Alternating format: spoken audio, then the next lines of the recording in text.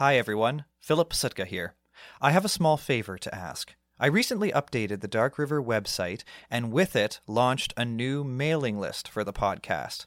An email list is any author or podcaster's superpower. It's the most direct way that creators such as myself can connect with their audience. I have an exciting announcement coming soon and would like to share it with you first, and I'm going to need your help in launching this new development. So if you would be so kind, go to darkriver.ca and access the hidden episode at the top of the homepage to sign up for the mailing list. Not only will you be the first to know about updates, but you'll also have access to a behind-the-scenes look at how I created each of the stories. If you try it for a bit and decide that it's not for you, you can easily unsubscribe at the bottom of any of the emails. Believe me, I will not take offense. I will just be so thankful that you were willing to give it a shot in the first place. So head over to darkriver.ca, access the hidden episode, and join the ghosts in uncovering the town's secrets before anyone else. And now, on with today's story.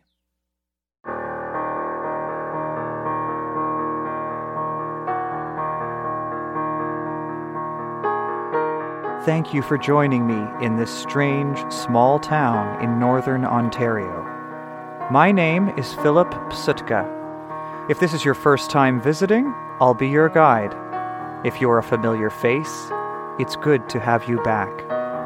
The town embraces newcomers and old friends alike, but be warned, it doesn't easily let you go. And stay close, for you never know what might be waiting for you around the bend. So dim the lamps, settle in. Welcome to Dark River.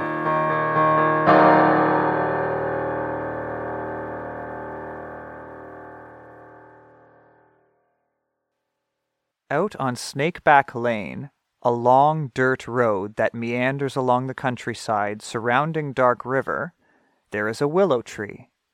Its branches dangle like limbs until a breeze picks them up and dances with them. And it is in front of this willow that Sarah and Jolene meet every morning. They had been best friends for as long as they could remember. On her way to school, Sarah would walk the long dirt road towards the tree and stop, waiting for Jolene to join her for the rest of the walk together. They sat next to one another in class and even developed a rudimentary sign language that only they could understand, so that they could pass information back and forth under their desks without Miss Arnold noticing. It involved lightly scratching the other's palm to communicate. One scratch meant yes, two meant no. On weekends, they were always over at one another's houses, playing with dolls handmade by their mothers. Sarah's doll would ask Jolene's to dance, and her friend would bob her doll's head side to side, and they would laugh and laugh. Rarely was there a time when they weren't seen together. They never let anything come between them. Even when Patrick, a boy that Sarah was secretly in love with, took an interest in Jolene, teasing her and showing off in front of her with the other boys, Jolene would fluff him off, for she knew how Sarah felt about him. Sarah was beginning to experience the sharp pangs of jealousy that come with being a teenage girl. But their friendship was so strong that even something as volatile as puberty couldn't separate them. One day, while walking home from school, Jolene suddenly stopped and grabbed Sarah's arm. "What?" asked Sarah. "Did you not see that?" "See what?" It was black," replied Jolene. "What did it look like?" asked Sarah, but Jolene just gave her head a shake and didn't say anything further. By the time they reached the willow tree, both of them had completely forgotten about it. "I'll see you tomorrow," said Sarah. "Tomorrow," said Jolene. Best, they said together, as was their customary farewell. And then Sarah continued over the crest of the hill to follow the long road home. Had she looked back, she would have noticed Jolene stop and stare at the ground with a perplexed look on her face. She would have noticed that look change to delight as Jolene knelt down and reached out her hand as if to pet some small, invisible animal. The only thing that she noticed was the Sawyer family passing in their carriage, waving to her as they did so. She waved back. Had she not continued on home, she may have heard the whinnying of the horses, the sudden stop of the carriage, and the alarmed voices after it disappeared over the crest of the hill. The willow danced on.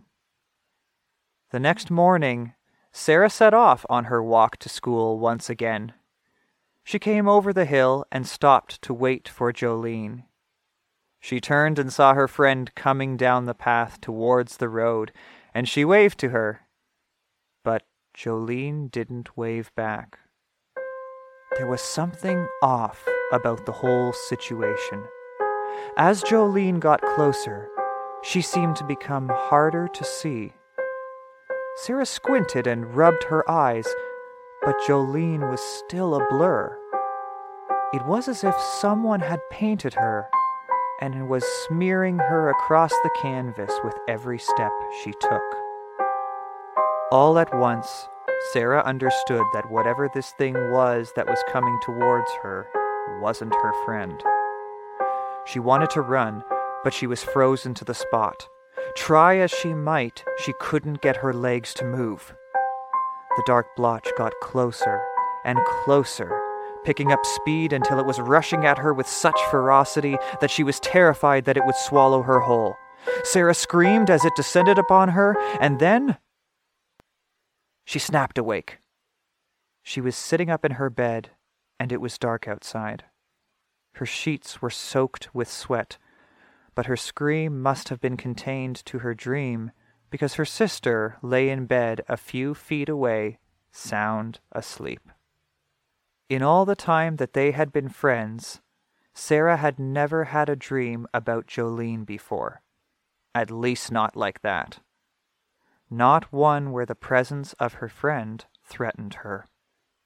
At that moment, there came a scratching sound from the window, causing Sarah to jump. Then, silence. She waited to see if it would happen again, but there was nothing. Raccoons, she thought. Living in northern Ontario, there was always the awareness that bears and moose were your neighbors, but they kept mainly out of the township. Besides, the scratching had sounded like it came from something much smaller. There it was again. She squinted to try and see through the window, but all was black. It would be impossible to see any features unless the thing, whatever it was pressed against the glass, a thought that sent chills down her spine. The scratching continued. It was steady, as if trying to get her attention. Slowly she rose and crossed the room towards the window. As she got closer to it, she thought she saw movement, but still couldn't make out what it was. Then the scratching stopped. She was nearly at the window now, peering through to see if she could spot any movement at all. Nothing. Darkness.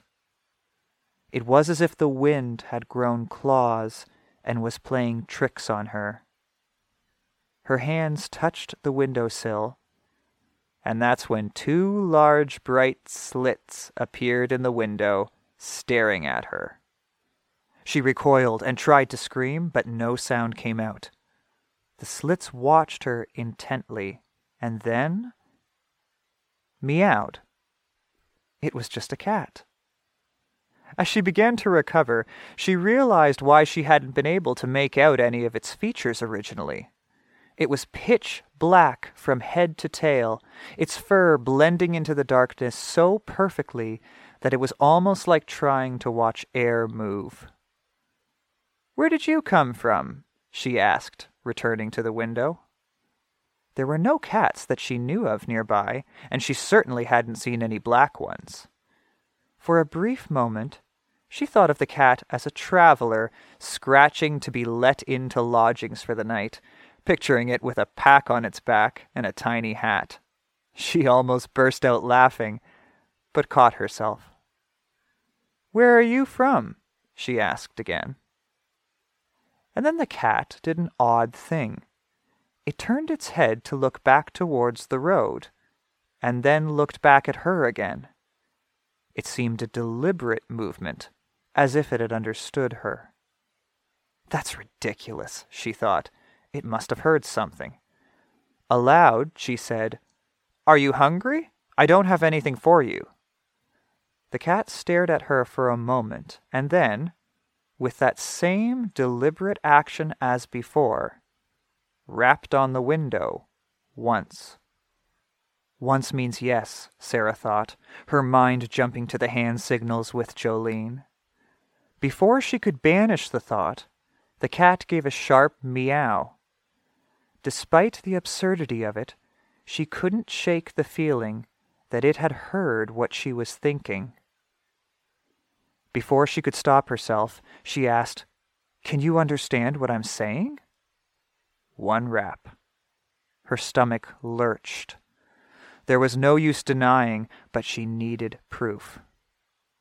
"Do you belong to a neighbor?" she asked, knowing that the neighbors didn't have any cats. 2 raps. "What do you want?" It stared at her. Then slowly it raised a paw and touched it to the glass as if to point at her. This was too far. A violent shiver shot through Sarah's body, and drops of sweat ran down her back. "Go away," she said, backing away from the window. 2 raps, the eyes on her, unwavering. "Please go." 2 more raps. "I said go." The next 2 were almost full swipes at the glass. "Who are you?" She had no idea where the question came from. It just popped out. The cat cocked its head in response, as if to say, "Don't you know?" Thank you for listening thus far. In a moment, I'll tell you what happened between Sarah and her night visitor. But first, I'd like to let you know that we have new original spooky stories coming every 2 weeks. So please subscribe on Apple Podcasts, Spotify, or wherever you listen to your shows. You can also follow us on Instagram at Dark River Podcast. And if you know someone else who might like to experience this haunting small town, tell them about Dark River and where they can find it. It's always welcoming new travelers. Finally, don't forget to tune in for the Halloween episode on October 30th. I have an especially spooky story that I am excited to share with you. But now, let's step back into the dark room with Sarah. "Who are you?" She had no idea where the question came from. It just popped out. The cat cocked its head in response, as if to say, "Don't you know?"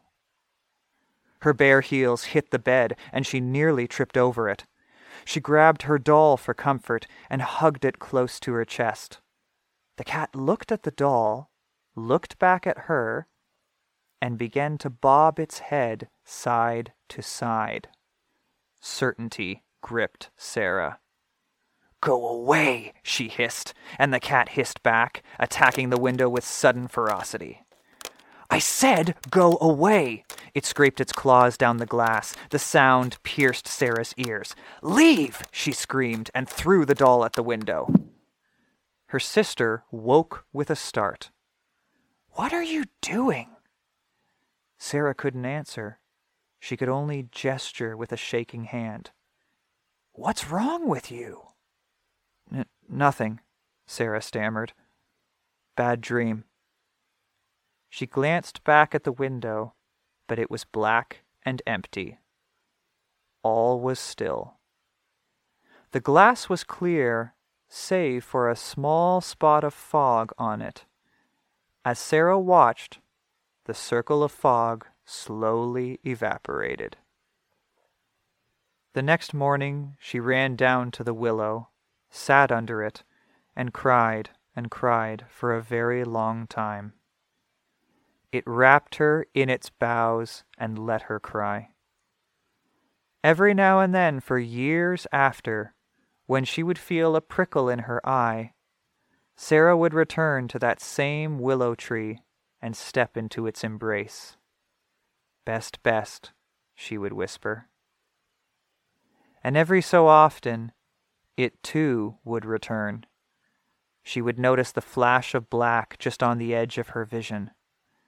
But when she'd turn her head, trying to catch a glimpse of it, there would be nothing but the wind dancing over the road.